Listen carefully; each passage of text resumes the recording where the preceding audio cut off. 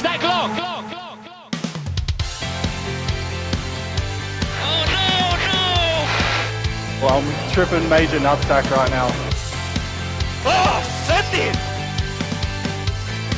Welcome to the world of winning.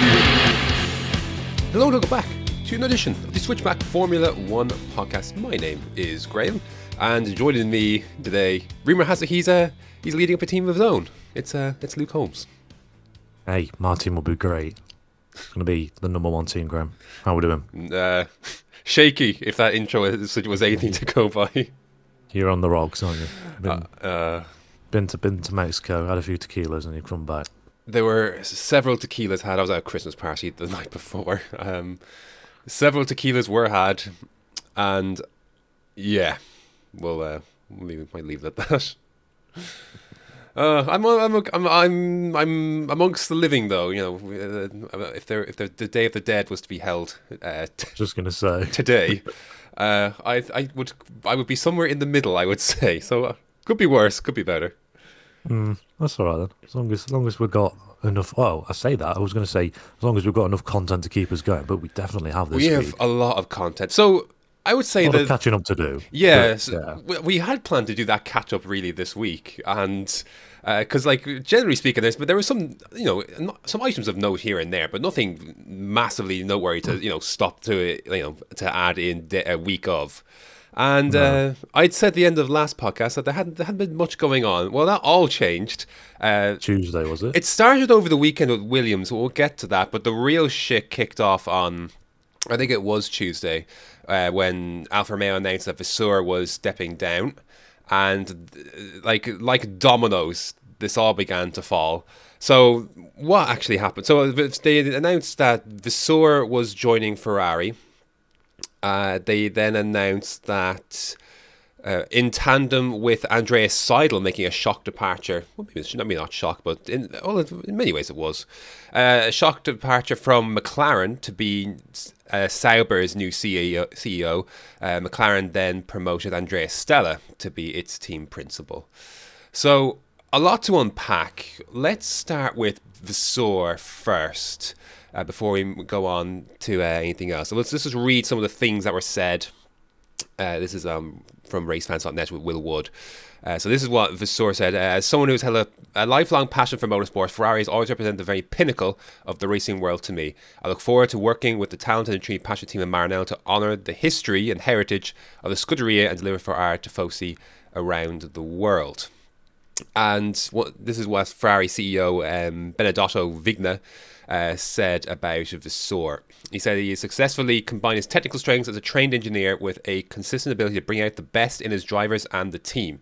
His approach and his leadership are what we need to push Ferrari forward with renewed energy. He also said, so basically, this is the man we need to kind of bring ourselves forward. There was an interesting, I think, line somewhere about, I think it was on motorsport.com. Yes, so there's a piece on motorsport.com from Luke Smith, not the esports Luke Smith, but from Luke Smith on motorsport.com, talking about why Vasseur is the right man to lead Ferrari's revival. I thought there was he breaks it down into paragraphs here, but I thought there's a very good one that is a mindset that Ferrari needs. And yes. I thought Vasseur, this is kind of what you're going to be getting with Vasseur. He said, this is what Vasseur said. He said, my job at the end of the day is not to pay so much attention to the positive points, it's to try to understand where we fucked up and try to improve. Which I think probably tells you... It was the wrong moment there to take a drink of coffee. Yeah, that was the poor moment. I think it tells you everything you need to know about the kind of attitude that Vasseur is going to bring to the table, and he's going to be quite a shrewd operator, I think, as well. Because how many times, remember even during the season, we were talking about the cost cap, and he was one of the ones that said just turn the wind tunnel off. Yeah. He's just straight, isn't he? I love these straight talking characters. They are so brutal, but so good. Mm-hmm. It's literally, I'm probably skipping ahead a bit here, but it's definitely the kind of thing that Ferrari needed to do. Because the last you had obviously Binotto, all the last few, I think it's the last 14 principals right the way back to John Todd have all been in-house Ferrari hires. This is the first out-of-house Ferrari hires since John Todd. Yeah, which is the first in-house, or so the first out-of-house hire this century. Yeah, it's mental. And I really think this new perspective on things, rather than this someone that's been brought up in the Ferrari family, who's sort of like already like toned down a bit and has sort of like been moulded into Ferrari already, is going to do them a world of good. Mm-hmm. It's easy to forget as well that he actually cancelled the engine plan for Honda for Sauber. Did he? Yeah, when he arrived in 2017. Mental. Yeah, weird to think about. But yeah, and then he was at Renault before that, wasn't he? So. He was at Renault before that, and he just didn't really get on with several people. It was just one of those. I don't like him anymore. Get out of my team. It was just one of those things. Charlie Leclerc obviously was speaking at the FIA Prize Gala, and he spoke warmly of Vasseur, because it's all before this would have been actually after Binotto would have actually been stepped down. But he said, "I've been working with Fred already from the junior categories, where he has believed in me, and that we always had a good relationship. Apart from that, obviously this shouldn't influence any of the decisions. He has always been very straightforward, very honest, and that is something I like from Fred." Yeah. So I think them two, Sainz and Charles, are going to benefit from him massively. None of this like petty kind of team favoritism type shit. Fred will just he'll work more towards the team goal rather than one particular one, unless it's needed at the time when it's closer to the end of the season. And you mentioned this during the year. It makes sense for Vasseur to make the step. A, not only because it's Ferrari, but B, Audi were always going to be coming into the fold here at Sauber, and they were likely always going to want to employ their own staff and have their own people in it rather than pick up the ones that were there. They obviously will keep some, but obviously when you're in a position as prominent as a team principal like Vasseur, generally speaking, you're largely thinking that I'm probably going to be outsourced here at some point down the road.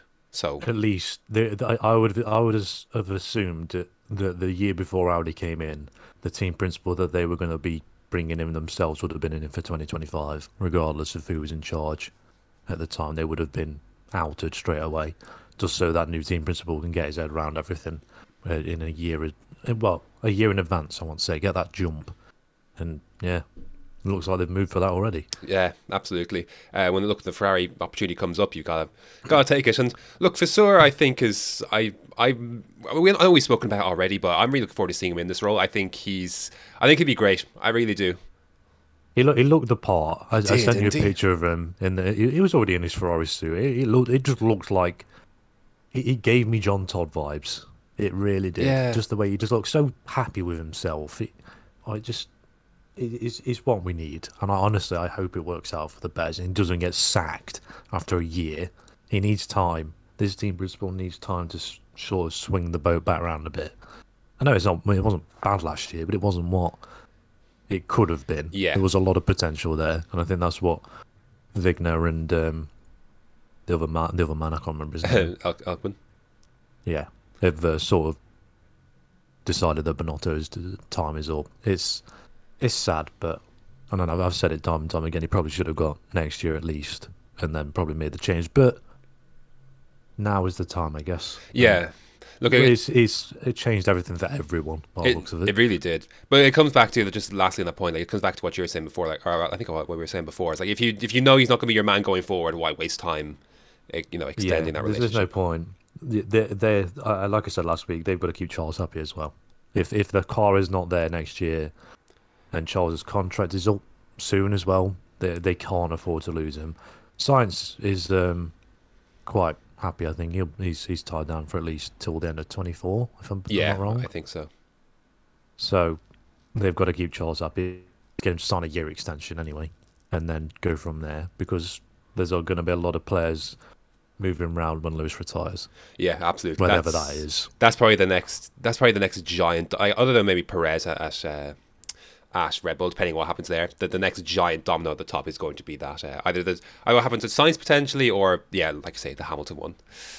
It was interesting talking very quickly on Binotto. I thought this was interesting. Remember Toto Wolff had an interview. I think it was with F1 Beyond the Grid with Tom Clarkson, and he kind of talked about how there was too much broken porcelain between us over the years for this to be possible. Kind of this to them to be kind of friends or whatever.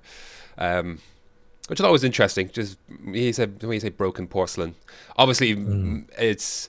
When you break it down, obviously it's all because of the Ferrari power unit debacle in 2019, and which seemed to have did seem to generate a fairly large ripple effect through Mercedes as they try to push to catch up.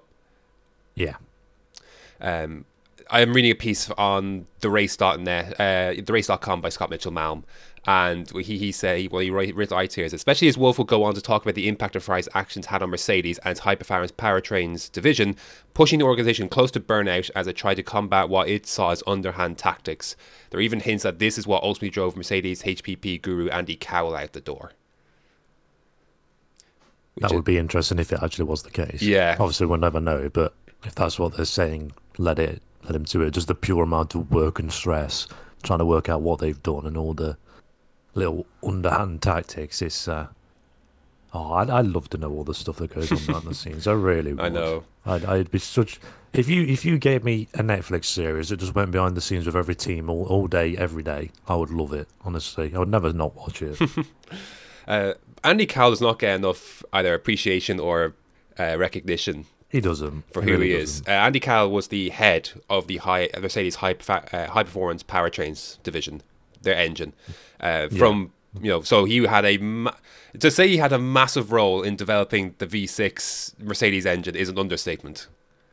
Yeah, he's the man that got it right first. Yeah. For this hybrid era, basically. And basically paved the way for the 7 years of success Mercedes had with it. Yeah, they got that power unit right and had at least a 2-year jump on everybody else. At least a 2 year, I would say much larger than that. It could be. It might even stretch it to 4 years. There wasn't really until 2017 where the Ferrari sort of started to come back a little bit. A little, but even still, they were like around the high. It's still gone. Like Monza and such. It really was till 2019 until we saw. Maybe I'm gonna say maybe 18. Actually, it was close. Yeah, the 4 years. The work he put in cemented their 4 championships in a row right there and then. Yeah, like Toto Wolff is not as big as he is without Andy Cowell. Yeah, that operation isn't what it is without him. Yeah, we were not talking about a 7-time Lewis Hamilton world champion here. Not a chance. So that's why that's significant if that was true. If that whole thing, that Ferrari thing, pushed him out the door. But yeah, I just wanted to mention that on Binotto because I thought that was an interesting comment that Wolff made. Any final thoughts on Fred Vasseur and Ferrari before we move on to the other parts of this dealing? Bring it home, Fred. Bring it home. I'm excited. I can't say that anymore because of the fucking World Cup. Yeah, I'm excited. I really am. I think it's a great appointment. We liked Vasseur's work at Alfa Romeo. We read lots of his interesting comments throughout the year. Now that he's at Ferrari, those comments will have an extra reach. Level. He has just got the plus 1,000 respect level on a game, hasn't he? He's sort of gone like from the minnow up to the top of the tree. He has got so much power now and so much swing. Oh, he's now got Haas and Alfa Romeo and all the Ferrari. He's got 3 seats behind him now. If he wants to do anything, he's got some power and weight behind him. Do we think? Obviously, like he leaves behind obviously Bottas and Zhou, which are both his choices. But Zhou, I think you could put whoever it was who's at the team he'd be probably there. Do we think he does what he can to get Porsche in a drive next year? No. For 24? No. Unless Porsche wins the title, no. Okay. He'll be reserve, I reckon, but I don't think he'll be associated with any of the teams that Ferrari are associated with. Okay. Like you say, unless it's like a dominant F2 title, but based off what I saw this year, that didn't come this not year. happening, and that grid is getting a lot more heated and a lot more spicy. So I don't think so. Let's move on then to McLaren's side of things. Andreas Seidl's side of things, I guess. Yeah. This was the shocker one, really, that came out of the blue. But not to McLaren, though. Andreas Seidl departed McLaren to head up Sauber as his CEO. Seidl said the team has a rich history in F1 and its organisation. I really well from my time working and living in Hinwil for 4 years. I can't wait to join the team. Hinwil is obviously, of course, where the Sauber operation's based. I can't wait Beautiful place. I can't wait to join the team and work with the colleagues at Sauber Group and the ambitious goals we've set together. Audi then, obviously, because they're not officially involved in that way yet, but they did welcome their future partner's choice. That's what Audi Chief Technical Officer Oliver Hoffmann said. Andreas Seidl has extensive experience in leadership roles across motorsport programs on both the manufacturer and Formula One team side. His track record in motorsport is impressive. This whole situation was brought about. Zach Brown did a lot of talking this week, or last week rather. A lot of nice talking as well. Absolutely. A lot of decent background stuff that you don't really realise. Yeah, and obviously he did talk about Daniel Ricciardo in that sense as well, and the pain he actually had talking about Ricciardo. He said Ricciardo actually brought his Zach Brown's favourite motorsport moment in 30 years. Yeah, that's insane. Which is pretty telling. Which is probably why it hurts him even more to have to do what he did. But so Seidl goes to Audi. It's unclear whether he'll just end up entering the team principal role himself, or whether he'll appoint someone to do that.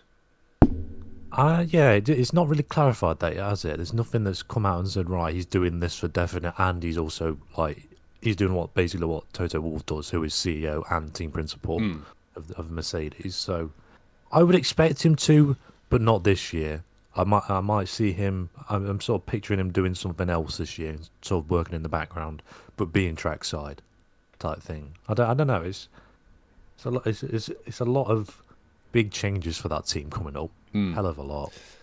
Nothing that would have taken McLaren by surprise, though, because Zach Brown was saying that Seidl informed him during the 2022 season of his intention to leave McLaren at the end of his current contract at the end of 25 to take up the Sauber Group CEO for its Audi transformation. I'm reading some of this from therace.com and Ed Straw.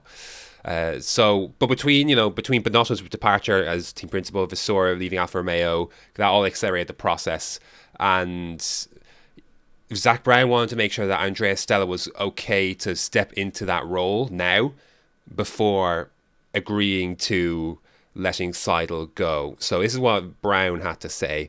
Andreas, who did an excellent job here at McLaren for the last handful of seasons, was in a very transparent manner informed me during the season that he was going to go somewhere else when his contract was up at the end of 2025.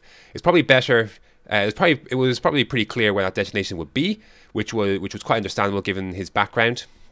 At the time, I'm reading. This is still Zach Brown. Not me.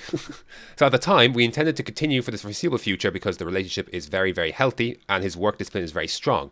What we were going to do at that point was at the end of the season, let the world know that he would change, that change would come at the end of the 25 season.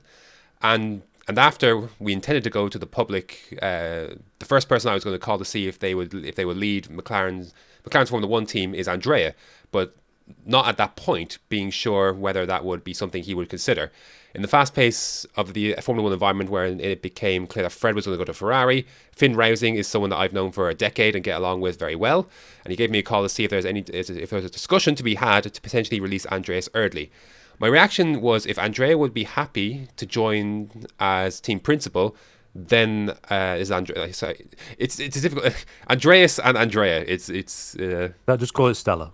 Yeah, and my reaction was, if Stella would be happy to join his team principal, then I'd be very happy to make that change now, which I think puts everyone in their permanent homes for the foreseeable future. So I went by having a conversation with Stella pre him having any awareness that Andreas was going to move for the 26 season. And after some good conversations, Stella kindly accepted the role, which then put us in a very comfortable position to move forward because Stella was always our number one choice to lead the team moving forward. So all that came together quite rapidly. So that's the reason behind it. So this Vasseur thing obviously just accelerated everyone's timeline. McLaren seemed to have already their next man lined up. Seidl knew where he was going. So this Binotto thing, Vasseur thing, just accelerated the entire process by 3 years essentially. Yeah, It probably makes sense for everybody, doesn't it? It's just everybody wins, really. Well, except McLaren, but Yeah. yeah, I don't know how to judge Stella yet because he was head of trackside operations, I believe, at McLaren for the last few years, or like general manager type thing. He was like second in command, basically, underneath Zach Brown, and then who was underneath him was Andreas Seidl. And you see him on the Netflix documentary quite a bit on Drive to Survive, and you do see him like in the team pictures quite a lot. So he used to work at Ferrari as well, I believe. Yeah, so he was racing director at McLaren, Yeah, and he had a bunch of roles at Ferrari. There was a piece I'd found. he joined McLaren Yeah. in 2017. So prior to his increasing leadership responsibilities at McLaren, Stella was an experienced and respected engineer in the F1 paddock. He had worked with Michael Schumacher, Kimi Raikkonen, and Fernando Alonso at Ferrari before joining McLaren in 2015. And his first-hand knowledge of leadership styles, the likes of Jean Todt and Stefano Domenicali. Stefano Domenicali, get in the bin. Well, he said we don't need an 11th team. He said from Domenicali, he was definitely a people person. Formula One is about engineering operations, but is ultimately very much about people. So from Stefano, I understood some elements and qualities that need to be highly regarded as a team principal, and also some ways of interacting with people based on respect, listening, and just managing your ego. Yeah, That's what Andrea Stella said. okay. It's going to be very interesting to see how he sort of transforms into that role. He's gone from someone that you just see in the background to someone's going to be the face of that team. Yes, well, on that, Zach Brown has said that he'll be doing, to kind of ease some of that, he's going to be doing more media availability stuff next year to kind of take some of that off of Stella. Yeah, which makes sense. Makes sense. Zach's there quite often anyway, unless it's like a major weekend at IndyCar. He sort of like rotates between the two. Mm-hmm. So it doesn't surprise me. I do like hearing Zach talk as well on the weekends. So Stella was before this was executive director racing, is what his thing was. 15 years he spent with Ferrari before moving to McLaren in 2015. He is Alonso's race engineer, of course. You have obviously heard, I'm sure, a bunch of his messages to Alonso during that time. Also worked in that role with Raikkonen, and he was Michael Schumacher's performance engineer, which.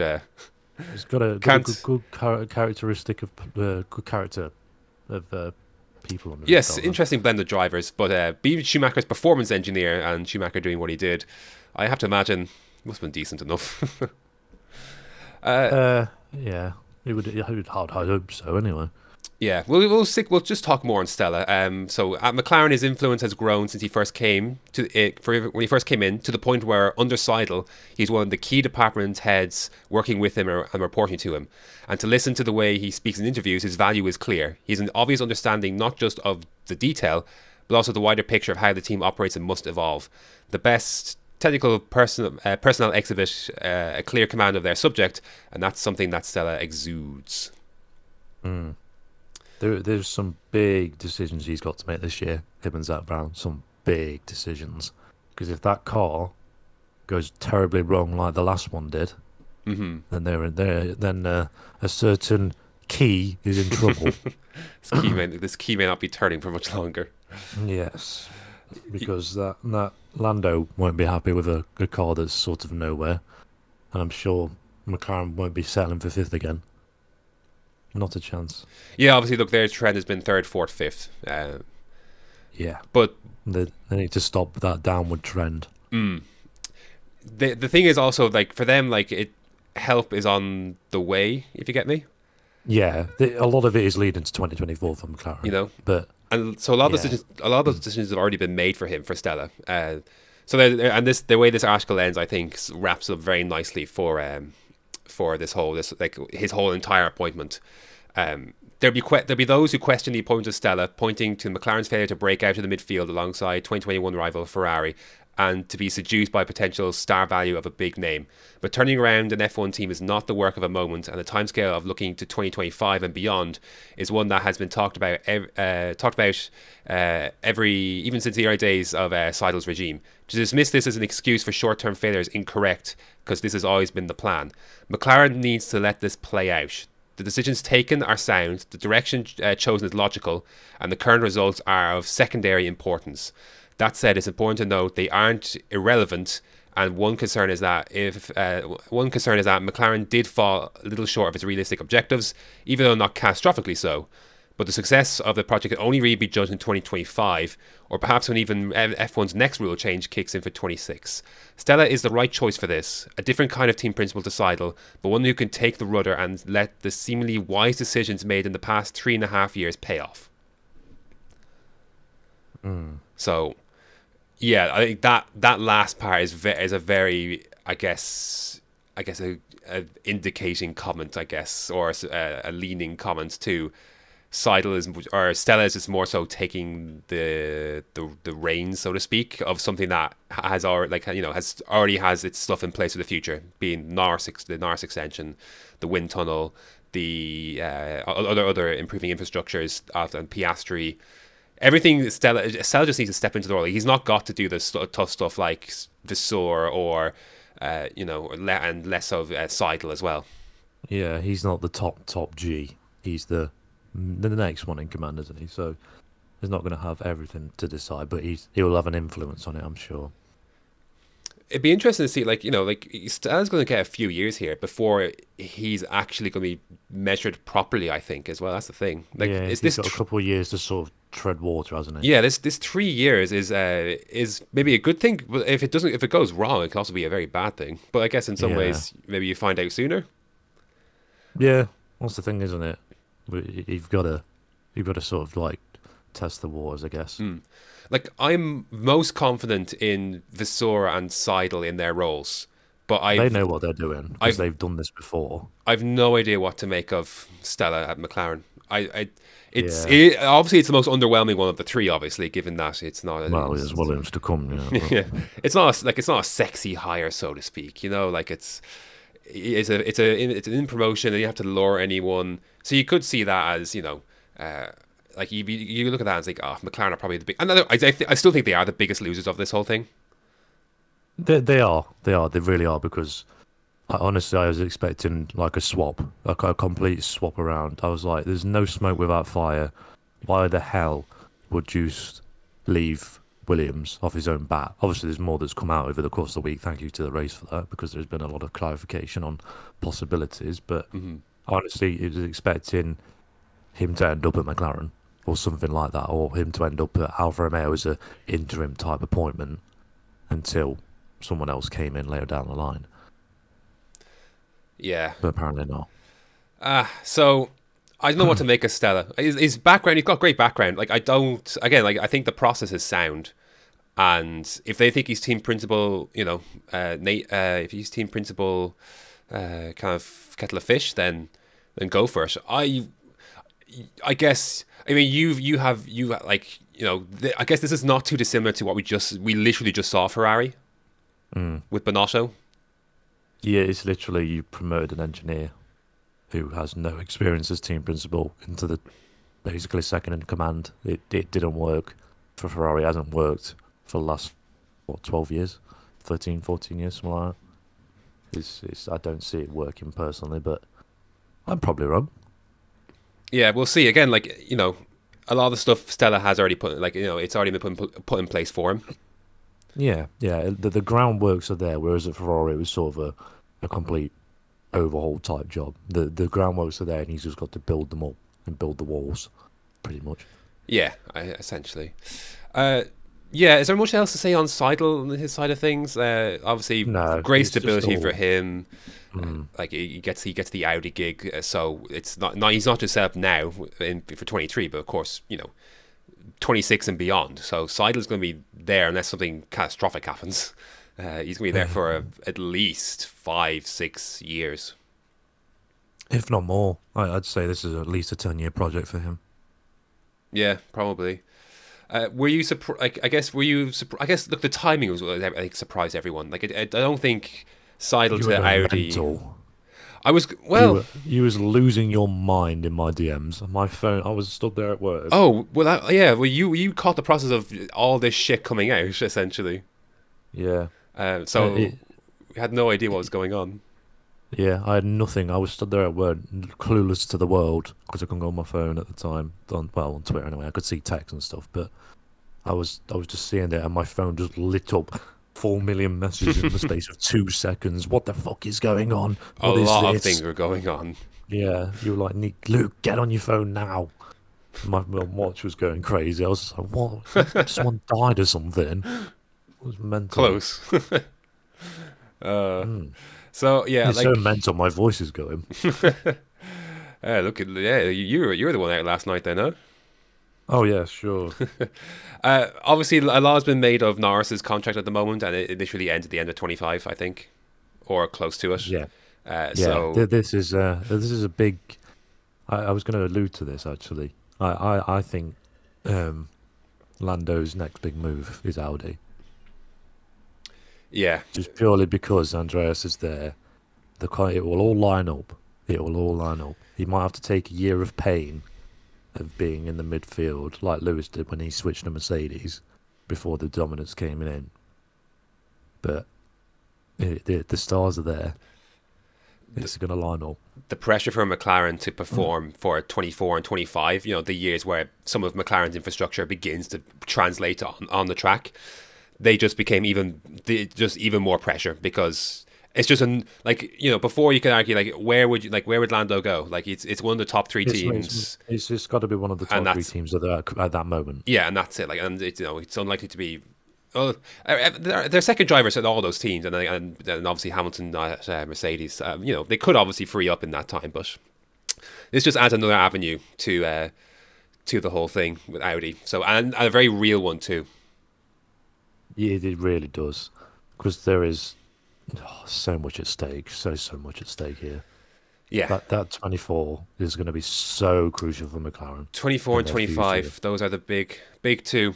It's going to decide a lot of team personnel, and it's going to decide the driver lineup for the next 4 or 5 years. So I think the driver lineup for sure. The driver lineup without a doubt, but team personnel, yeah, they've got to get their act together. Could go the other way in some ways. You don't want to tie your rudder down too long over the place, and the new regulations come and it's like, oh shit, this is I'm in the wrong place. This engine's shit. Yeah. Hyundai log. Get some of that in the McLaren Hyundai. McLaren Hyundai. Yeah, well, who knows? Actually, they are. Speaking of, they are trying to find a way in. They obviously promoted the Beat Bull. There's rumors that they're kind of trying to find a way in. Yeah. There's been a lot of talk, a lot of investors trying to get them in. I saw a piece this morning actually that Andretti's got one of the world's richest men on board to help fund the bid to get a brand new team on the grid. So, and he's going to front the 200 million sign-up fee. Oh apparently. Yes, he's got 236 billion in the bankroll. Could afford it. 236 billion. And there's me struggling to buy a kebab at night on a Saturday. Yeah. Oh dear. Is there anything else you'd like to add on either Stella or Seidl on that side of things from McLaren from a? I'd love to have a Stella with Stella. I think Carlos Sainz would. Yeah. No, that's it from me on them. Yeah, I'm not. Seidl would be great where he is. It really cushions the Vasseur departure, which is why I wouldn't say Alfa Romeo are a loser in this really. No, the only thing they need to clarify is his role and who's filling that team principal role. Yeah, is it going to be him? Is it going to be? Is he bringing his own person? Whatever. The choice is his. He's CEO now. Yeah. Stella, exactly. I'm not sure, but it might not be Stella might not be apparent until 25 and 26. Yeah. He's going to be cushioned a lot in 2023, I think. So. Yeah, I think McLaren will do some protecting of him for sure, led by Zach Brown. Yeah, who seems to have a lot of confidence in him. So it's not without reason. Zach Brown doesn't. They didn't even consider anybody else. No, just straight in at him. There wasn't even any room. Oh, well, I know it came about pretty quickly for everyone, but when Zach spoke about it, he was like, "I know the person I want straight away." Just wasn't anybody else in his mind. So, speaks volumes, I guess. We'll see how it goes. Unrelated to all of this, though, the day before, Williams announced that team principal Jost Capito and technical director Francois Xavier, better known as FX de Maison, are stepping away from their positions. They were very vague, were Williams in the release, which I'll read. We would like to thank Jost for his hard work and dedication as we embark on a major transformation process to begin the journey of reviving Williams racing. We're grateful that Jost postponed his planned retirement to take on this challenge, and now he will pass the reins on for the next part of this staged process. I'd like to thank FX for his contribution and wish him well as he moves on. So, and Capito had to say it's been a huge privilege to lead Williams Racing for the last 2 seasons and lay the foundations for the turnaround of this great team. Yes. Now it was so unclear. Did they resign? Were they sacked? Step down? Step aside? Have pushed away? You don't know, do you? Yeah, it was very vague. Based on reporting that has kind of been coming out and the wording of it, based on some other aspects as well, it does seem that this was Williams deciding that 10th place wasn't good enough after finishing 8th the year before. New regs, new opportunity, and they show that not much has changed in regards, and they wanted to get someone else in. So I think that it's part of that for sure. The other part that makes me think this wasn't planned was that the 2 drivers for 23 that were signed this year to their deals are Alex Albon and Logan Sargent, and they were both Capito hires. They were both his, and they both signed deals this year. Albon's obviously gets him out of his Red Bull thing, and Sargent obviously, gets him in as well. So the fact I think they're very much planning for 2023 and beyond. Yeah, it does look that way, doesn't it? And generally speaking, when a technical director also leaves, that's generally a sign that it's performance related as well. Yeah, but the thing is, they're being stupid because that 8th place was completely dumb. In 2021, it was all their points came from Belgium, and Hungary. Hungary, I can sort of agree with. Right, fair enough. They probably would have got 9th in the constructors. Fair enough, that's fine. Oh yeah, they're being Haas. Yeah, 100% being Haas, because there was an actual race where they were in the points on merit. But the fact that they sort of alluded to the result of 8th place, and they probably should have been further up. I do agree with them, but why would you not give them the opportunity to turn it around? But then again, 2 years is short, man. It is in a complete operation that's been a shitstorm since 2015.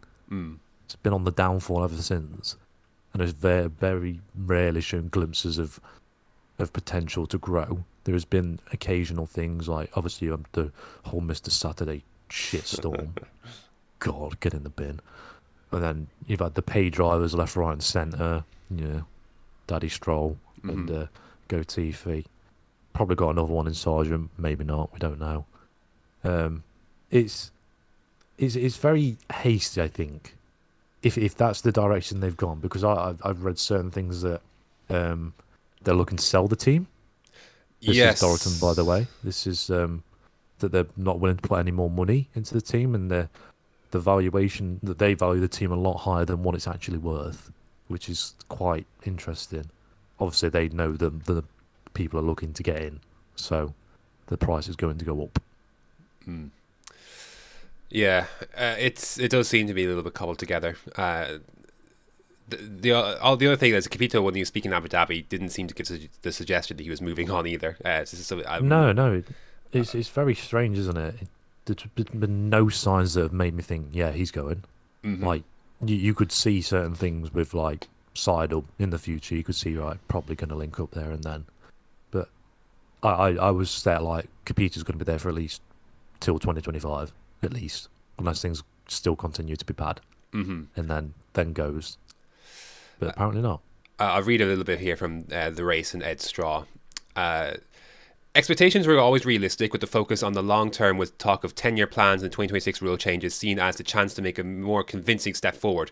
Williams was always going to be towards the bottom of the championship, so nobody was anticipating miracles this year. But it's difficult to escape the conclusion that de Maison's appointment as technical director didn't pay off as hoped. But in the immediate performance on track, the immediate performance on track was only part of the equation. Williams has big plans with steady investment from Darlington Capital and significant investments in the facilities, as well as the intention to create a new factory on its existing site down the line.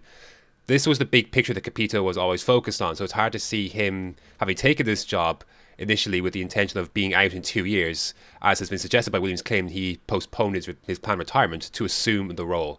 Certainly, Capito didn't give the impression he was moving on when he talked about the Williams project in Abu Dhabi. In particular, he pointed out that you don't see the impact of changes in 2 years with reference to Maison's effect and the cultural shift Capito himself was attempting to make. And this is what he had to say. It's good to have somebody who's neutral and gets all the existing things that were right and what others bring in, and then bring that together to one concept. That's a strength. But again, you don't see that in a year or two. It's a cultural change as well. The race to the video on this and the De Maison thing, and how he had very little F1 background. Yeah, he was a lot. He did the Pikes Peak record, I believe it was, with Volkswagen. All rallying. He was the man. Yeah, he was the man behind that. Obviously, Capito was from the rally background as well. And I think they were hoping that he would bring in just a very different way of doing things, and I don't know how much this endeared the Williams, and it was an interesting appointment based on what we know. It did seem like a very different way of doing things, and Capito said, for the sake of doing something different as well. Yeah, which sometimes can work, but sometimes not. Obviously, with their car, obviously the performances weren't going to be great, but they got their car wrong from the start, and that was reflective in their side pod change at Spain. They changed the concept of their car quickly, more following the Red Bull more so than the Mercedes, and their last update apparently came in Silverstone. Yeah. They really didn't do much after that, did they? No, they tried to take more paint off though. Yeah, that car was a lot bluer at the start of the season. Yeah, compared to what it was at the end of the season, where it was basically black with blue. Yeah, well, carbon fibre with blue, shall I say? To lose some weight there with the paint, but I for all those reasons, I think this was they decided to relieve them of their duties. Who they get in, it's unclear. We thought. No, this turned out to be completely unrelated to the Ferrari, McLaren, Sauber / Audi thing. It was this just happened on its own. Whereas obviously, how many weeks do you think the other guys had their stuff? Like obviously, Seidl announced his intention, or told McLaren his intentions very early. They knew McLaren knew they were going to get. McLaren knew they were going to get or promote Stella. Ferrari knew at one stage, relieved Binotto, they were going to take Vasseur, and it was it's all probably been together for weeks, whereas this seemed to happen very much out of the blue, and you could I think that was reflective in some of the comments made. Yeah, definitely. It seems very rash, I think, and the fact that they're still looking and wasn't an immediate replacement lined up or ready to go.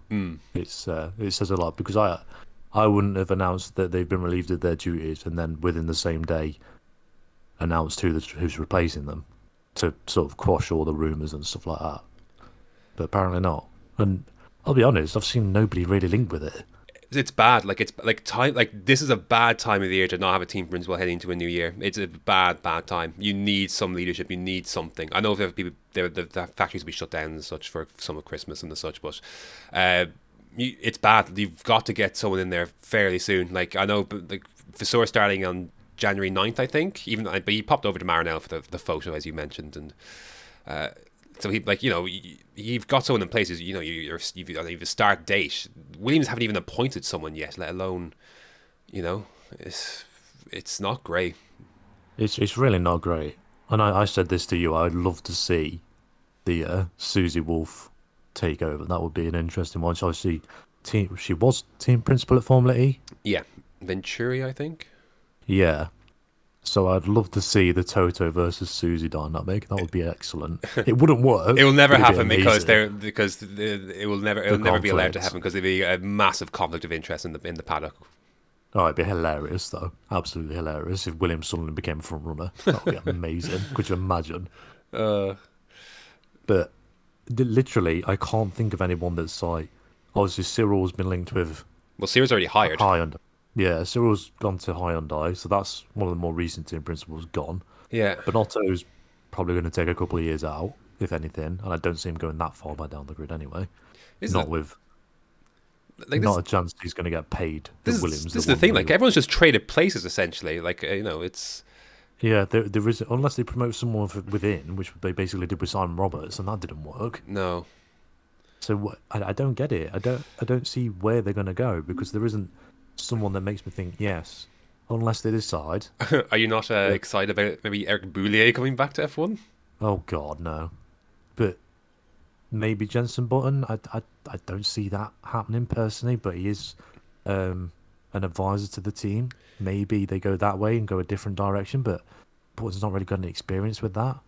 No, and I don't think he's at like the advisor role is time. Yeah, his family is still very young, and yeah, his kids are way too young for him to even consider it. I think anywhere near now, anyway, unless they moved to the UK, which I don't see happening. But maybe he's probably one of the names that will probably be linked with it, I guess. But apart from that, the two ex-Renault boys have been already linked and already sort of taken care for. Binotto's gone. I just don't see anyone that really comes into it unless they take a Riva Bene from Juventus. Jeez. No, I don't think they'll do that because there's too much controversy around him at the minute. Yeah. Spending 200 million that he shouldn't have. Oh dear. Well, he would not thrive under the cost cap, would he? No. This would be like the perfect thing for Seb to sort of come in and take over. Oh gosh, yeah. All Latifi's like, well, I've not got to drive. I can do it. I know how the team works. From second driver to team principal. That would be hilarious. It's bad though. It really is. This is a bad place to be, and I genuinely think it's been a quick decision. I think there is there's probably some sort of shareholders meeting or something with people who didn't understand what was going on, and Darlington Capital were not pleased with the progress made for it. And then they looked at the big picture, like they looked at the one season things, like this 2022 season, new rules, new regs, etc. And we're 10th again, forgetting the reasons why they're there and the fact that they're just behind in infrastructure stuff as well. And be like, right, well, out they go. And it wouldn't surprise you if something was something like that, because otherwise, like 2 years is nothing really for, like, you'll start to see changes, like you start to see the effects of that after, like, in year 3 and beyond and that kind of thing. Yeah. Ugh, not great for Williams. Maybe by this time next week we'll know if they have someone, but God, I don't know. Like, what do? Do you rush and get someone before Christmas, or you need to have someone there ready for the new year? You do. I really think you do. This is the crunch time. You can't be going into February where there's a team that's already announced that they're blooming when the release date for their car. Yeah, and you don't have a damn thing even sorted out yet. Ugh, not good. Not good. So yeah, that was just independent of all that other stuff. So that was our team principal merry-go-round for the a very surprising team principal merry-go-round. That has seen now Otmar Safnauer is the 5th longest tenured team principal, and he joined less than a year ago. Yeah, that's which is crazy. Teams are having fun though with posting their team principals, though the ones that are keeping theirs. So yeah, not. Ugh. Yeah, surprising. I didn't think Capito would be out this soon, but there you go. That was the team principal stuff. There's lots of other things that happened during the weeks, I guess. F1 confirmed its sprint venues for 2023. We did kind of touch on this very slightly, but we'll be getting we're getting sprints at Azerbaijan, back to the Red Bull Ring. Nice. Belgium. Circuit of the Americas, I believe, which I sort of alluded to. I'm brilliant. Brazil, going back there as well. And what's the last one? Qatar. It is Qatar. You're right. Yeah, Qatar. There's a piece actually on, I think it was on the race, talking about Qatar and how much people actually ended up enjoying the track, and it was under the previous regs. It ended up being like just from a stopgap track to they're staying there now. By the way, they're staying on the sale. Yeah, that's good. It's a good track. So yeah, it's very fun to watch on MotoGP. So the race itself wasn't too bad. Like, it's better than what I expected. Very, very good. And that's with bad cars. Yeah, exactly. So it should be interesting to see this year, next year rather. But yeah, any pop out to you there with the sprints? Not much to say about 3 them. years, every sprint we've had every year we've had sprint, we've been to Brazil, so that's we expected that, to be fair. Austria proved to be good this year. I thought it was probably the better of the three sprints we had, to be honest. Mm-hmm. Which is very fun. So glad that's back. Baku, not sure. Baku could shake. Yeah, Baku could shake things up a little bit. The problem still with these is that no one wants to take a risk in the sprint because it shits you so much for the race. So this is the problem with, like, they need to go back to the drawing board and fix whatever they need to do to fix that, to make sure that we get actual racing on the Saturday and not just how many places can we make up at the start. Can we even get through? And if not, hold position, because we don't want to risk an overtake when we can end up starting last if we bin it in from like P9 or something. That's the thing. It needs to be its own event. Mm-hmm. You text me. It's funny how we weren't sure if we were going to even get a Belgian Grand Prix, and now we've got 2 races there next year. Yeah, it made me laugh when I saw it. I was like, okay, how's that work then? Really. The thing is, they've pleased a lot of different markets with this. There was so many different regions it's going to, so trying to get the exposure, which I think was the ultimate end game, really. It's so you've got 2 in Europe, 1 in in the South America, 1 in North America. Why not Australia? Lol. 1 in Africa. That'll probably end up happening when we go to Kyle Army, to be honest. Mm-hmm. Yeah. It's all setting itself up, isn't it, really? It's sort of spreading it round to where we have a sprint event every single weekend. Sigh. Other calendar stuff was announced during the week, or not announced, but it was reported during the week that Saudi Arabia is going to open the 2024 season after another Melbourne extension. Albert Park is the 3rd round for the next year's calendar, but had agreed to open the following season. It relinquished that place after the promotions of the Bahrain and Saudi Arabian Grand Prix requested that the 2024 races do not coincide with the observation of Ramadan, which takes place between March 10th and April 9th that year. Yeah. But it does seem like those 3 races, Saudi, Australia, Bahrain, they're kind of shifting around a little bit in terms of opening the season. Good. I do miss the Australian opener. I know we kind of got away from that recently. I don't like the fact that I would have to get up at 4:00 in the morning to watch the first race of the season. That annoys me. Yeah, but it was also like that for basically 17 years. It was, I know. Maybe even longer. Like I think it's a staple. Like, you have your end of season paddock in Abu Dhabi, and you have the beginning one in Melbourne, and it just feels right. Melbourne being the first race feels right. I suppose I'm used to it being Bahrain, to be honest. Oh, recency and all that. Yeah, I like it at Bahrain. I really do. Obviously, they still announced the 2023 calendar, but they're still looking for another race. Obviously, after the Chinese Grand Prix was called off, the race put out an article. Scott Mitchell-Mann put out like 10 options. So like he mentions like Adelaide, for instance. God. Adelaide. Yeah, I wouldn't be sure. He mentioned Sepang, but mentioned that F1 doesn't. Unfortunately, there still doesn't seem to be much appetite from circuit bosses to bring the F1 to bring F1 back, at least in the short term, largely thanks to the economic impact of the pandemic. So Sepang then from Malaysia seems unlikely. He mentioned Istanbul, which obviously returned for the 2 COVID-hit seasons. It was very interesting striking a long-term deal with F1 beyond those last races of 2021. However, while the circuit was once something of a modern classic, its years of minimal use have taken their toll, and the infrastructure isn't really viewed as F1 level anymore. He remains a good solution if F1 finds itself in a hole, could benefit from some state funding, and is more realistic than some of the others were suggesting here. And he suggested, like other suggestions, he mentioned Seoul in Korea. Oh, Jesus Christ! So like a street circuit. We don't need that. We don't need that. But like the thing, like if this was on another site, I would disregard. But like because it's Scott Mitchell-Mann and the race, there's some credibility to it. And he says F1 has a lot of interest in racing in Seoul, not on the track. He specifically mentioned not on the all caps, not on the track that hosts the Formula E season finale. And the South Korean capital is just as interested in welcoming the championship. A new race, even a street track, is not going to be ready by April 2023, maybe not even later in the year. So a like-for-like China 23 replacement probably isn't possible. But F1's trying to rebuild its presence in Asia after the COVID hit years, and South Korea is a great candidate for F1 to prioritize in the East longer term. So maybe you say that there's a track in Korea that's stood there ready made, but you know.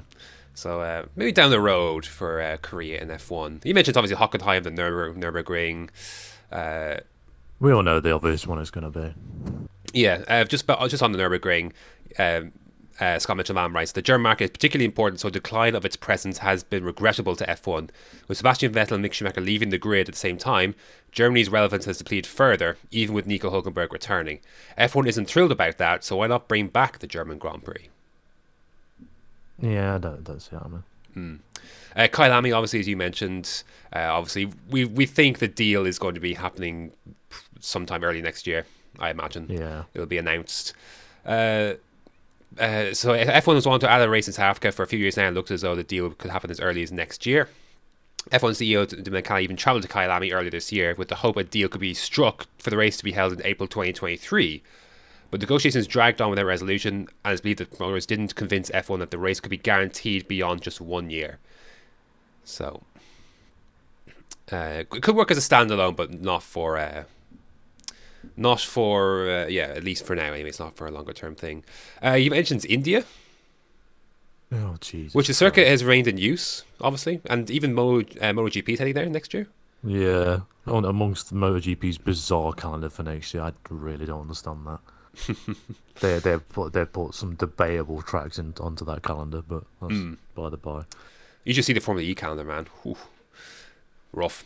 Look, the obvious one here is also Paul Ricard.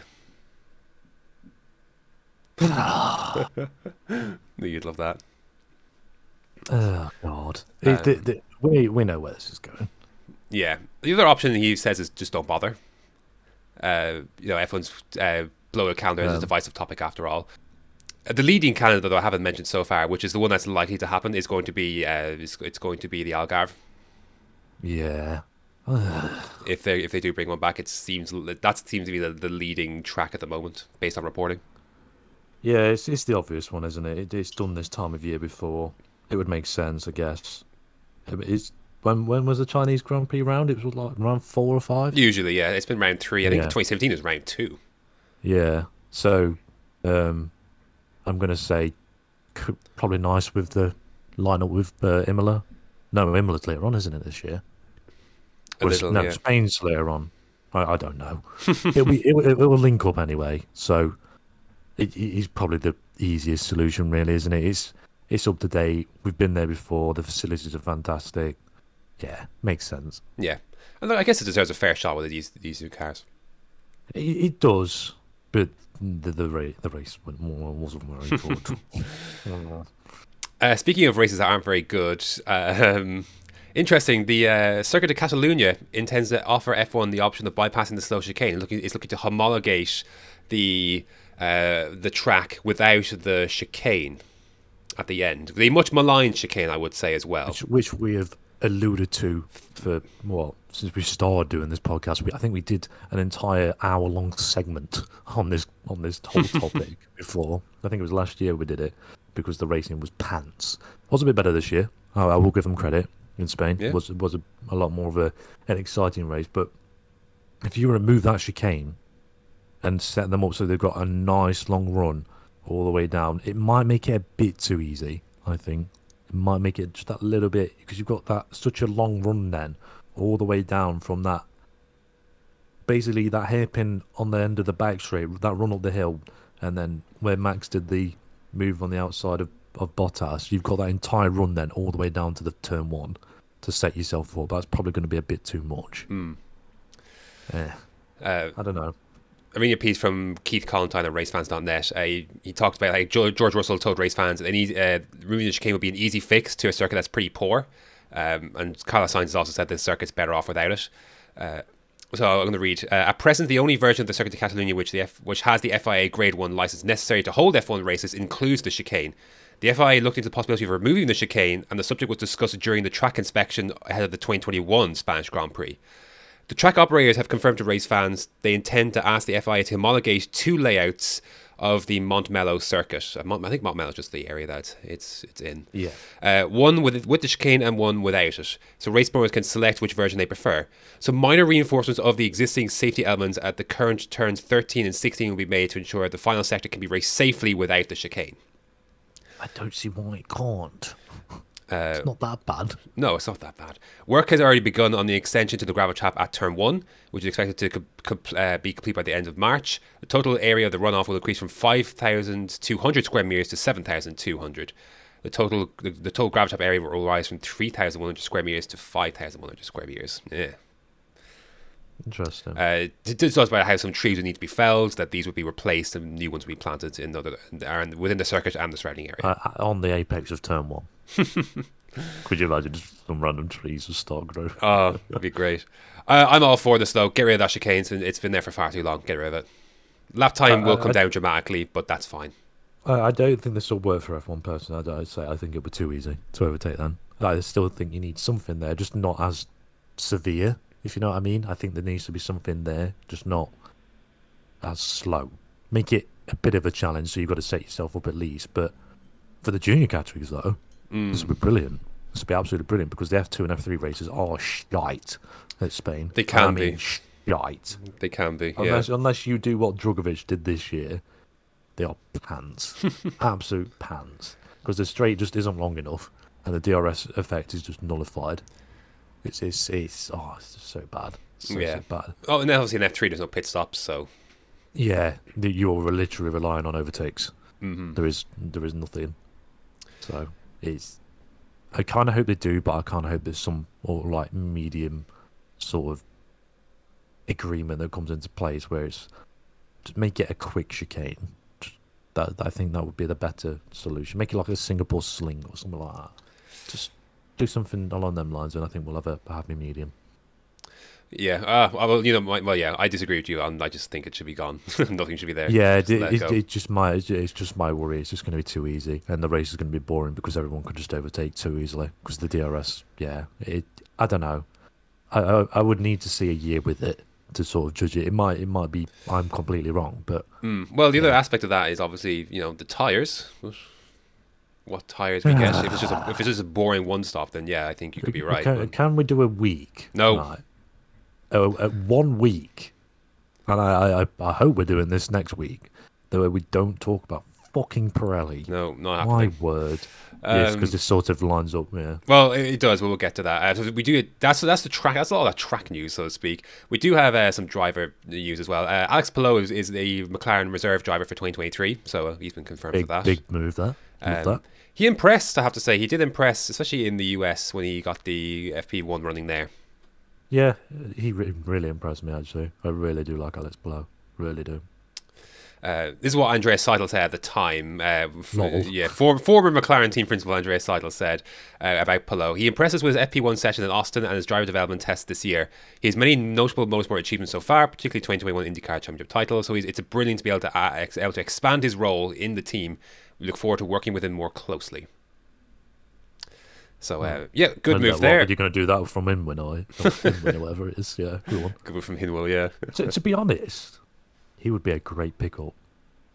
A great pickup for Alfa Romeo, I think. Yeah. If, like, Guan Yu Zhou doesn't quite cut it next year, or Bottas is back to being Bottas.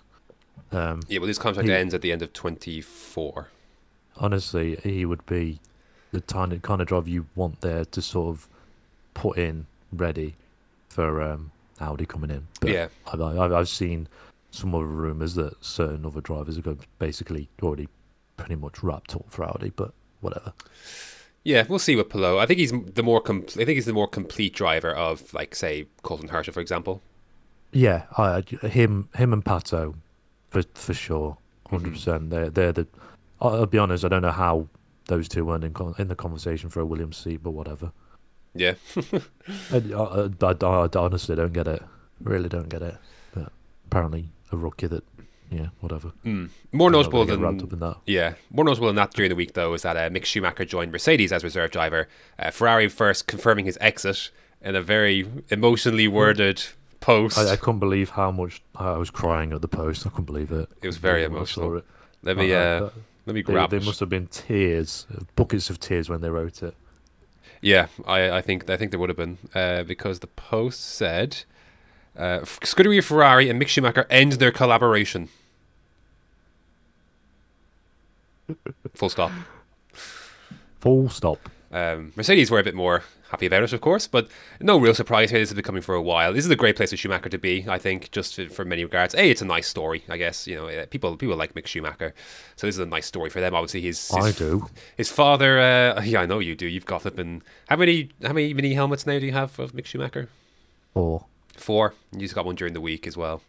Yeah, and again another one. What? Next Sunday. That's right. I was like, well, next Sunday, but Yes. yeah, next Sunday is Christmas. So enjoy while it says Ferrari on the top of it or whatever, or Ferrari Academy. Yeah, I was big sad. But look, I think he's landing the better spot, to be fair, with the Mercedes, because I do not enjoy the work of Mercedes, but one thing they do right by their reserves and mostly young drivers as well. They look after them. They do. Really I know there's been a few instances of a few getting to like Verline's probably one say fell through the cracks, and Yeah, you but could that argue was- I he should think be that in was- F1, but Yeah. they do try their best. They even try to get they tried to get Gutierrez in the car, and Esteban Gutierrez in the car, and realised, he hasn't got a super license. We tried. They did try. You know, De Vries is essentially where he is because of that. Van Dorn is in a decent little spot as well. Ocon. Yeah, Ocon as well. Obviously, they have Russell in the car now as well. So they do mostly do right by those drivers. And so Mick will be using this as a springboard. And if he impresses enough, heck, I wonder if he impresses enough and the Norris to Audi thing happens, or if he goes elsewhere, not out of the line of impossibility. It could happen. They could decide I Mick think could go in there. I think he's at Mercedes for 2 years now, right? Personally. Certainly Build his 23. reputation back up. I would say he needs to be aiming for somewhere in 2025, unless like an opportunity at Williams pops up, really. Because you've got so many Mercedes affiliates that he could quite easily slot into that would be ready and willing to take him on, I reckon. Well, yeah, it depends what Aston Martin do with Stroll and that kind of thing. What do you mean? It means what Aston Martin do with Alonso. Naturally. Nah, I think there will be a time that we need to have that discussion, but What do you mean? mind you, we've done it. We've done it countless times with Stroll. Oh yeah, I think look, this is great for Schumacher to kind of rebuild his stock. Yes. Which is what he needs to do. I think he would. Yeah, and Mercedes. Look, if he was a reserve driver somewhere else, I'd be like, eh. But at Mercedes, I genuinely believe, we probably will see Mick Schumacher in F1 again. I think we will. Just that's the kind of confidence I have in Mercedes from this point of view of things. Yeah. This is what they're good at. They're good at rebuilding stock. It's a marriage of convenience, but it is a marriage of very good convenience. Right. Of course, Mercedes are losing all their drivers, essentially. They're like reserve and third drivers and that kind of thing. So yeah, it's just, honestly, it couldn't be that he can drop straight into that car pretty much. Yeah, well, that's what Toto Wolff said. Yeah. Because he said, we also know with 2 years of experience in racing in F1 under his belt, he'll be ready to step into the car at short notice to replace either Lewis or George should that need arise. Yeah, and he's already up to fitness. Yeah, it's done. Easy. So, yeah, good move there all round. Not unexpected, of course, but good move all round there. So, yeah, good to see Schumacher at the Mercedes. I think that was the best. I think that's the best place he could have landed. It really could. At Ferrari, he would have just been, stood there in a stalemate like Schwartzman is. Doing absolutely feck all. Yeah. Thanks, Ferrari. Keep Giova Shitzy on board, but I just keep thinking back to 2020, man, and Eilosh, Schumacher, Schwartzman, your Ferrari 3. I know Armstrong was in the mix as well, but technically, and only one of those guys is racing next year in 2023, which is Callum Eilosh, and whose stock is technically that is incorrect. Well, yes, Armstrong has been released from the academy since. He has, but speaking of, I was going to mention it once you were done, has joined Ganassi, surprisingly. Yeah, what a move. Big move for him. What a move only for at the road, Armstrong. only at the road and street courses, not doing the ovals, not yet, anyway. I think he spoke to Callum about how scary they are. But, yeah. Took Latifi's potential seat at Ganassi, which sort of was rumoured earlier on in the... begs the question: why do they not consider Eilert? Just get him out of that Junkhaus contract and just. They don't have the flipping financial power to do it. Yeah, that's the thing, isn't it? Why would you take IndyCar, Armstrong? For fuck's sake. Ganassi owns fucking IndyCar. Like, come on. Like unless the contract is that legally binding that he's literally stuck, but it seems a strange one that you wouldn't consider Eilert if you're taking Armstrong. Weird. Yeah. That outfit suddenly becomes a lot stronger. Hell of a lot stronger. Yeah, but what a landing spot for Armstrong though. What a landing spot. He is literally landed on his 2 feet. Oh, yeah, complete understatement. Yeah. Yeah, what a move. Also, worth mentioning, Lawson has signed for in Super Formula. That's confirmed as well. By the way, speaking of Schwartzman, I need to correct. I keep getting this wrong. It's LMDH, not LMPH. It's LMDH. I think is the program. Oh God. For endurance hybrid. So. I saw I saw during the week. I keep saying LMPH. It's LMDH, I believe. Sounds like you're being a Lewis fanboy. I know. You. But yeah, I lost the only one to read the racing in 23 from like Schwartzman and Schumacher. It's bizarre, but there you go. Elsewhere, Honda Racing Corporation registers its interest to enter F1 as a power unit manufacturer in 2026. This does not mean they're joining. It just means they're, as it says, registering their interest. So they've got the option to join, essentially. So I could do that, is what you're saying. Yeah, you could if you have the if you've got a couple quid lying around. Luke Engines, lol. It does mean that the Honda brand is returning to Red Bull, at least in 2023 as well. That's also happening. It sort of happened already.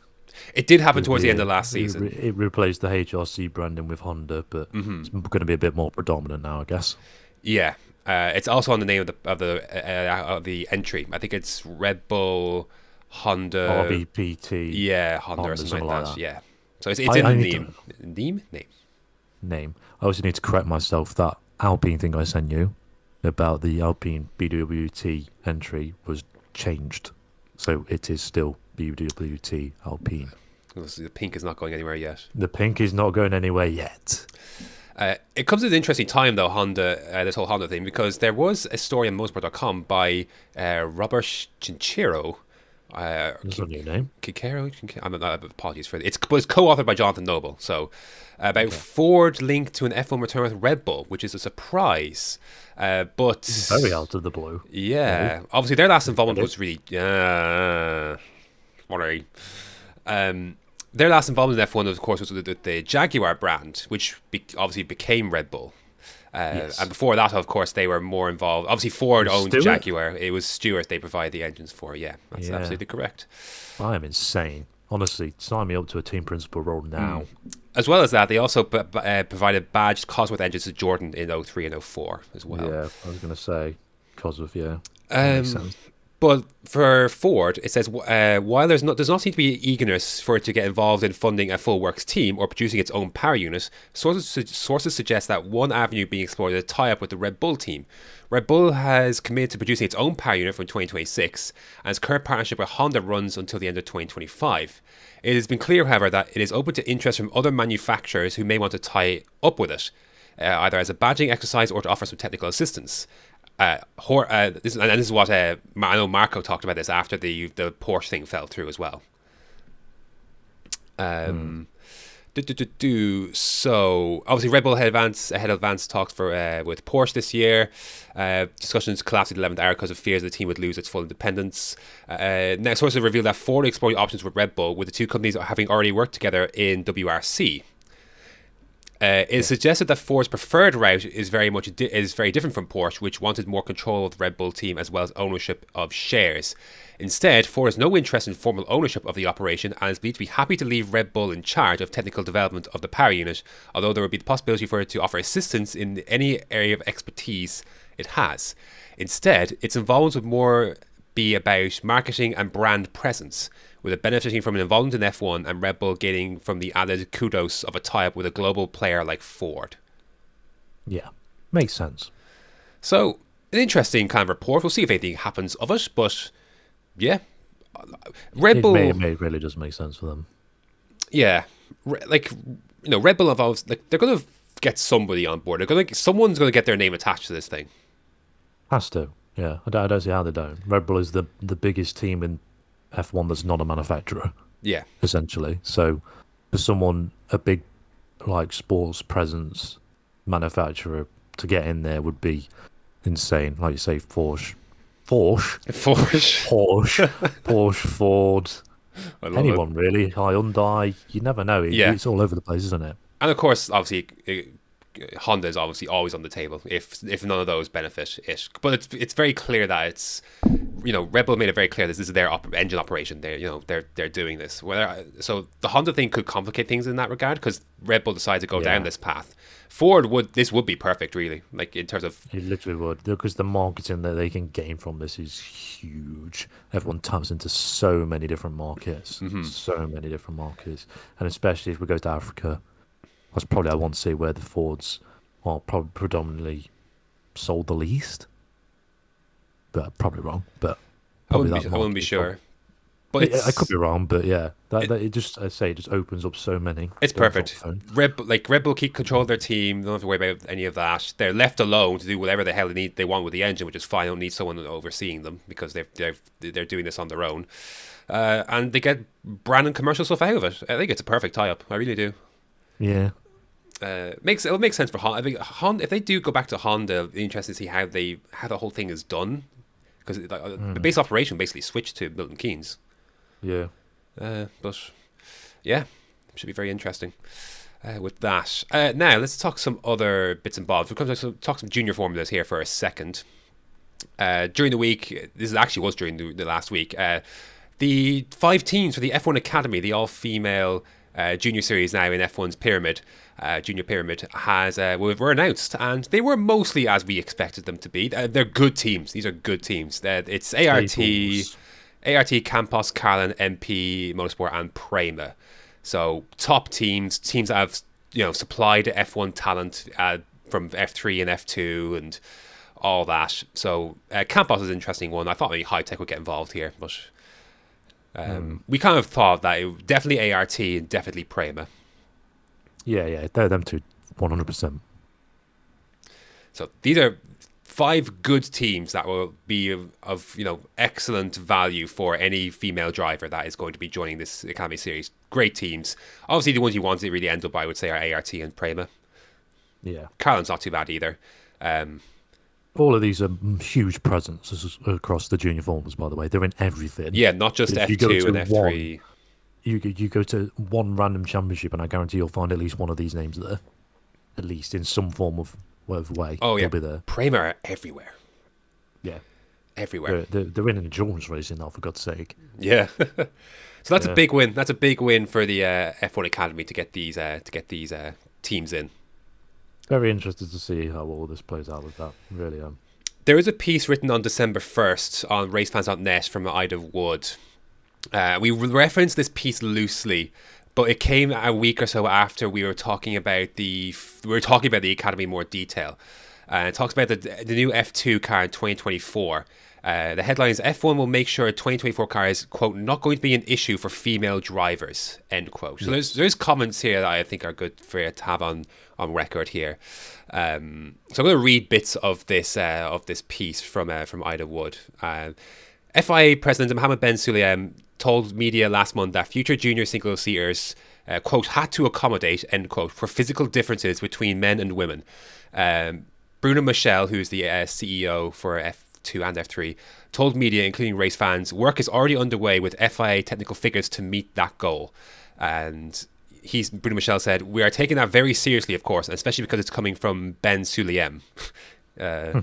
Yeah, I haven't heard him referred, like, it's always just, it's always just Mohammed Ben Sulayem, but you just said Ben Sulayem, so I thought that was interesting. Some female drivers have described F1 cars as being easier to handle than the machines used in support series because the top flight machines have power steering. This is of course, we've mentioned that as well, and other female drivers have mentioned that, like Tatiana Calderon and Jamie Chadwick as well.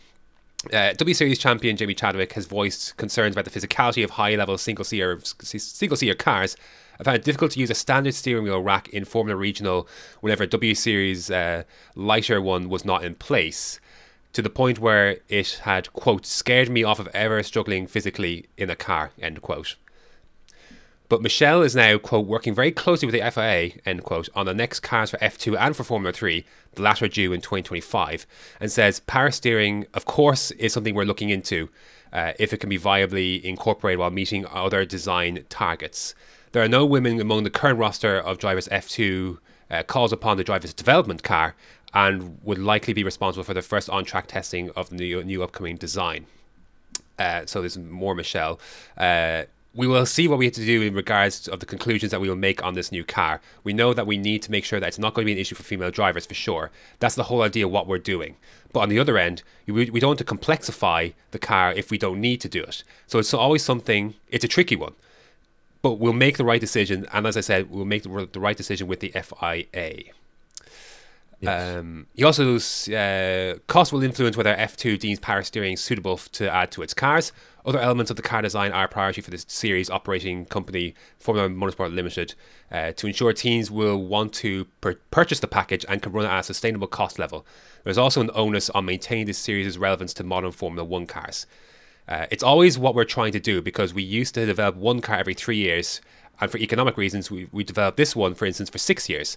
So it's quite a dated car. Now, what are you expecting from a car after the F2 level?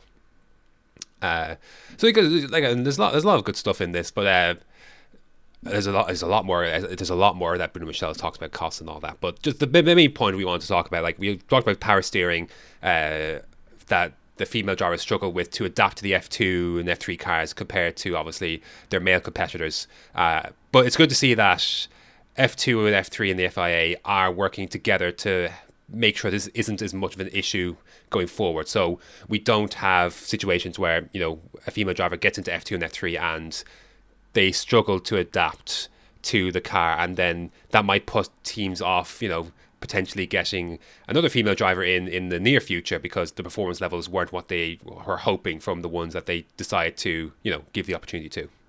Yeah, literally spot on with that. It's just all about adaptability, isn't it? And just adapting for the future. So I'm glad this is at least being considered anyway. It should easily come into place, I think. It's quite easy, quite an easy fix, really. Yeah, so we'll see what happens with the cost side of things. Bruno Michel talked a lot about that. Big Bruno. Speaking of car development and changes, two other things. One is I'm delighted. Ed Straw, the race. F1's plans for lighter and shorter cars in 2026. Thank fuck. This has to go ahead. I'll read out a bit of this. F1's 2026 cars are set to be lighter and quite a lot shorter, according to the FIA's head of single-seater technical matters, Nicholas Tombazis, with the size reduction creating the opportunity to reduce the mass. The FIA laid out its key objectives for the 2026 chassis regulations, which will be introduced. Of course, these were actually delayed, weren't they? It was 25, wasn't it? Which will be introduced alongside the next generation power units in April. Among these targets are intentions to reduce car dimensions and reduce or contain car mass. So speaking in an interview recorded for an upcoming episode of the Race F1 Tech podcast, Tombazis said it will be possible to deliver on these objectives. This is primarily because a reduction in car dimensions could create a weight-saving opportunity as much as 35 kilograms. So this is what Tombazis said. It is realistic to make them a bit lighter. Not a massive amount. We have to consider that the difference in weight since 2000, say 20 years ago or so, is about 200 kilograms, which is a massive number. And out of those 200 kilograms, about 100 of that comes from the power unit, so from the electrical parts, batteries, turbos, and so on. That is a big weight increase. But it is necessary to keep F1 relevant to the directions of society. While a petrol head would like a V10, and end of story, we know that we have to go in a direction we've gone. So that counts for about half of the weight increase. About 50 kilograms odd are for safety, so halos, much stronger chassis, bigger protections, and so on and so forth. So again, nobody would want to compromise that. Then there's the opportunity, and then there's where the opportunity is. And there's about 15-20 kilograms because of the more complex systems on the cars, and there's about 30-35 kilograms on car dimensions. So cars being much longer and wider, bigger tyres and so on. And we believe in the car dimensions there lies an opportunity. We would want 2026 cars to be quite a lot shorter and probably maybe a bit narrower as well. And all of that is going to contain the weight increase. On the other side, there's a battery increase because we're going more electrical, which is adding a bit of weight. So the net effect, I hope, is going to be a bit lighter, but not a massive amount. And Ed Straw continues to write, the weight of F1 cars has risen dramatically in the recent years. In 2009, for the final race of the in-race refueling, the minimum weight was 605 kilograms, which was only a 5 kilogram increase compared to the start of the century. That rose to 642 kilograms by 2013, the last year before F1's changed 1.6 V6 turbos. For 2022, ground effect regulations, the minimum weight increases 790 kilograms, then was raised by 8 kilograms to 798 on the eve of the season. This drops to 796 for 2023. Now, this is a big one. Like the weight stuff, whatever. The one what we're interested in most is the car dimensions here, which is, here we go. Currently, F1 cars are a maximum width of 2,000 millimeters. This was increased from 1,800 millimeters in 2017, with the previous width regulations in place from 1998 to 2016. Their length has also grown, with cars well under 5 meters long 20 years ago, but well over that now, although this year's regulations stipulate a maximum wheelbase of 3,600 millimeters. Increase of weight means that cars have progressively become lazier in handling behavior over the years.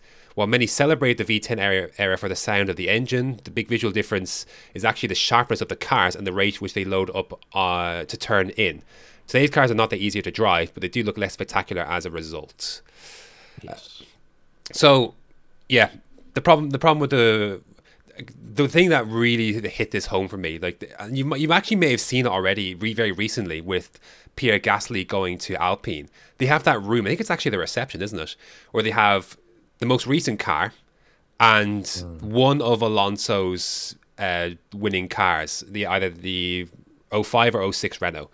And seeing them together is almost scary, the difference of how much longer it is and how much wider it is. It's like putting it against a Matchbox car. It's ridiculous how small they are. So this reduction in not only size and not only length but width as well has made the cars harder to race. Like a place like Monaco are a lot tighter results. It's harder to go for moves because you've got to squeeze a flipping 2 meter wide car in essentially, and they're flipping over 5 meters long. They're not elegant machines at times, as much as they obviously they fly through corners, but they're at low speed. They're not lazy is a good way to put it, to be fair. Yeah, it really is. Especially with these regs as well. Like heck, we saw in testing how much lazier they got at low speed as well. So I'm absolutely all for anything to get these cars, slimmer and narrower. So, and the fact that Nicholas Tombazis is discussing this now is great. I think they'll do this because no one's happy with the weight of the cars in F1, and Tombazis outlined where things couldn't change. So batteries, safety protection, all that. Fine, I think everyone accepts that. But we can absolutely save some weight, reducing the width of the cars and the length of the cars, and that solves so many issues in one as well. So I think it's a no-brainer. I think, and the fact the FIA already is discussing it, I think it will happen, and I'm delighted it would happen. Same. So fantastic stuff for that. Last but not least, yes, more FIA stuff. Reveals more about the F1's wet weather wheel arch plans. Sigh. The fact that they're giving more credence to this shit is really annoying me. But it's so stupid. Anyways, we're giving it the time of the day is annoying. Well, I'm going to hammer home anything I can to just slander Pirelli. So this is from Jonathan Noble on motorsport.com. Obviously, lack of visibility is the main reason this is coming up for the Japanese Grand Prix, Belgian Grand Prix more so as well. Work is already underway to evaluate the idea of wheel arches, and it is hoped that the prototype versions of the arches could be ready to race as early as the second half of next season, although 2024 is much more likely. The evaluation of the idea has prompted some intrigue about how exactly things could work if the trial proves successful. Now, the FIA single-seater technical director Nicholas Tombazis has explained some of the background to the idea and why the wheel arches would only be brought into play if the weather was extremely bad. He said, we only think it's going to be something that gets used a couple of occasions a year, maybe 3, that sort of thing. We don't want it to be every time there's a drop of rain, then suddenly you have to fit these things. That's what Tombasa said anyway. Obviously, the whole idea of this is obviously to prevent... he said a Spa in 2021 still left scars on the sport because it was very unfortunate circumstances. It would have been 10 times worse if I think if we had gone all the way to Japan and had to pack up and come back. We really need to avoid that. We have so many people watching, spectators paying tickets, teams travelling all over the world, and then to suddenly say we can't race is not very responsible of us. Not very responsible of us. Fucking tyre manufacturer. Could Pirelli, adopt the same comment stance on this? Yes, yeah. I think it will bring the raceable conditions from what it is, maybe currently intermediate tyres. You almost never race with wet tyres. I think it will bring it into the wet tyre territory. FIA has already begun conducting some computer simulations of the benefits of the wheel arches, but said it was no easy feat to evaluate. Visibility was impacted by spray thrown up from the floor rather than the tyres. He talked about the CFD simulations and that. So,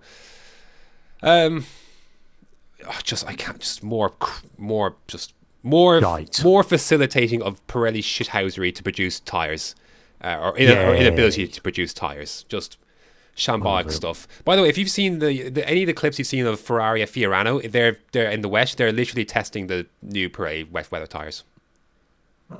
That's what those are for 2023. Yeah, you see the sprinklers go up at Fiorano, and it's so stupid. Just make tyres that work. It's not hard. It's only rubber at the end of the day. I am glad that Tombasa said that they wouldn't fit these every single time there's a drop of rain. That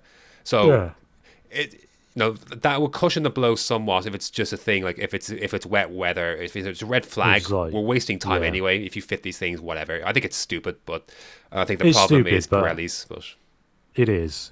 I completely agree. If it's a short-term solution, well, so we're not sitting there for 3 hours waiting, then I'm okay with it in the extreme cases. Yeah. I want to see Pirelli do more work. I know they're doing some testing stuff. We've talked about their testing plan over the winter and January, such, and they're doing stuff with the Algarve. They're doing things with AlphaTauri. I think Aston Martin have a test as well. I think Mercedes do too. Red Bull, I think, have one or two as well. I think. I think 5 teams decided they weren't bothering to reply to the email. So good.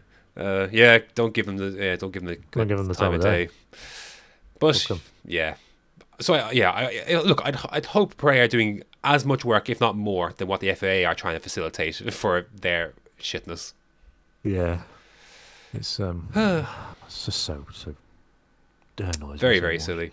But that was it. That's the end of the road for all the stuff that happened in the week and the things we're going to talk about next week. I don't know. It could be a very quiet week, but it gives us a freedom to. I guess it'll give us freedom to see. Maybe by the time we record next, we might have an appointment for Williams.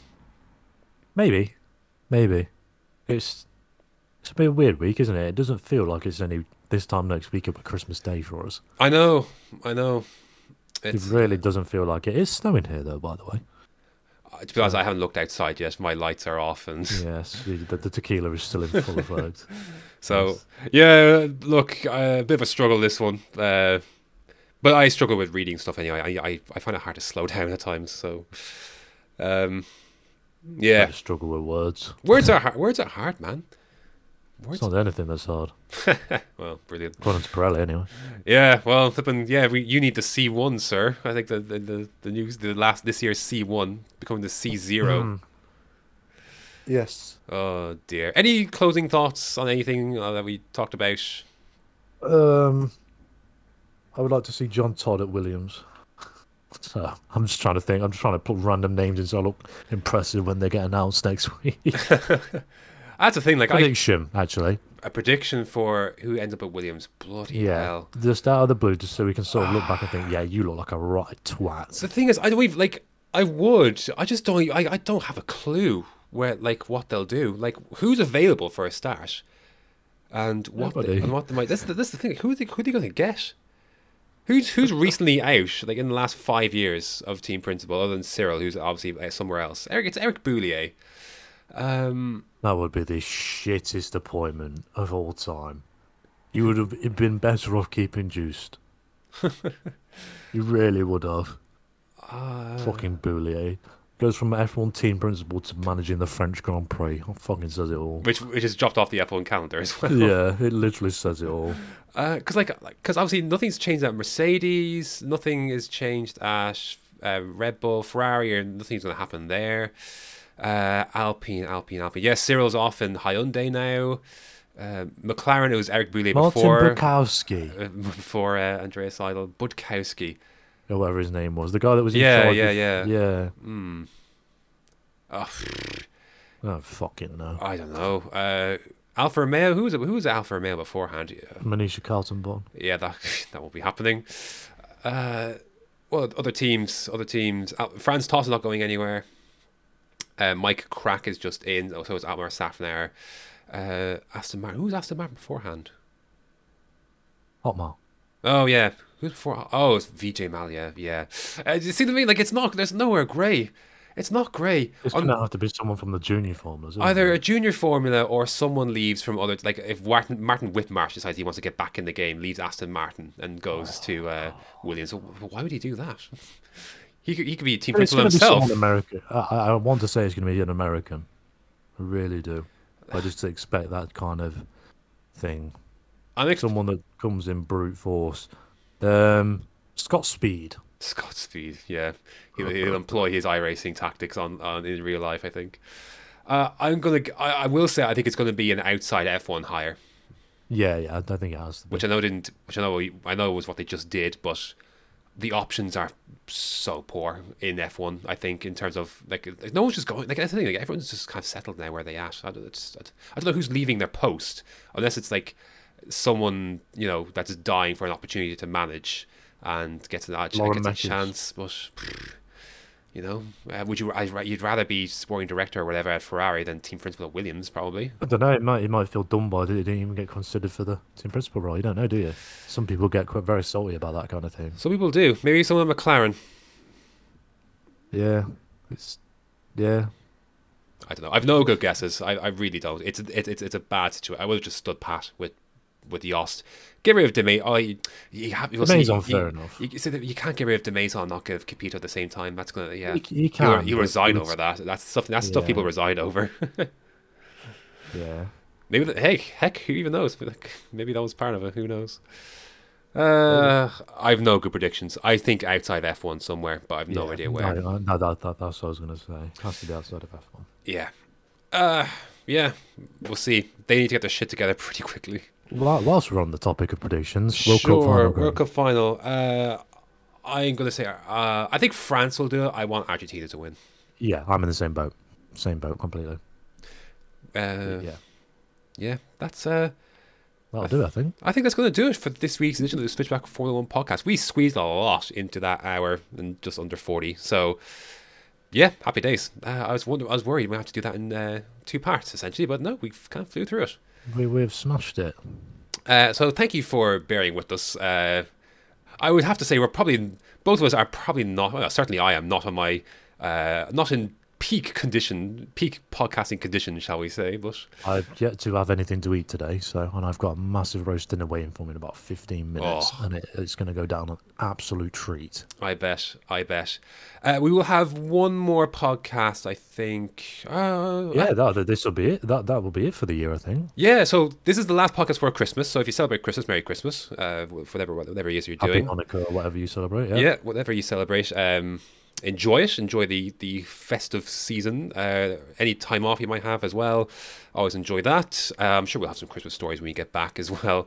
Actually, I've got a few already. Actually, we won't for next week because we're going to pre-record a podcast because Sundays usually are a recording day. But sure, it's Christmas Day. Yeah. So I think we'll have something on the Monday or Tuesday. Yeah, I reckon so. Depending on your availability, because obviously you do all the shenanigans behind the scenes. I'm just the pretty face. So that turns up. That'll be out on Monday, but we'll record it prior to Christmas. So your actual post-Christmas podcast will be the week after. Will it be the New Year? Yeah, it will be, won't it? That's what I was going to say. The one after the Boxing Day is going to be the last one. The one New Year's Sunday, or sorry, New Year's Eve. New Year's Eve is Sunday, isn't it? Yeah. Yeah, the first of the year, mad. Yeah, mad. But we'll be back with you before then, anyways. But yes, Merry Christmas and whatever you celebrate. And Enjoy it, and we shall see you next time. Goodbye.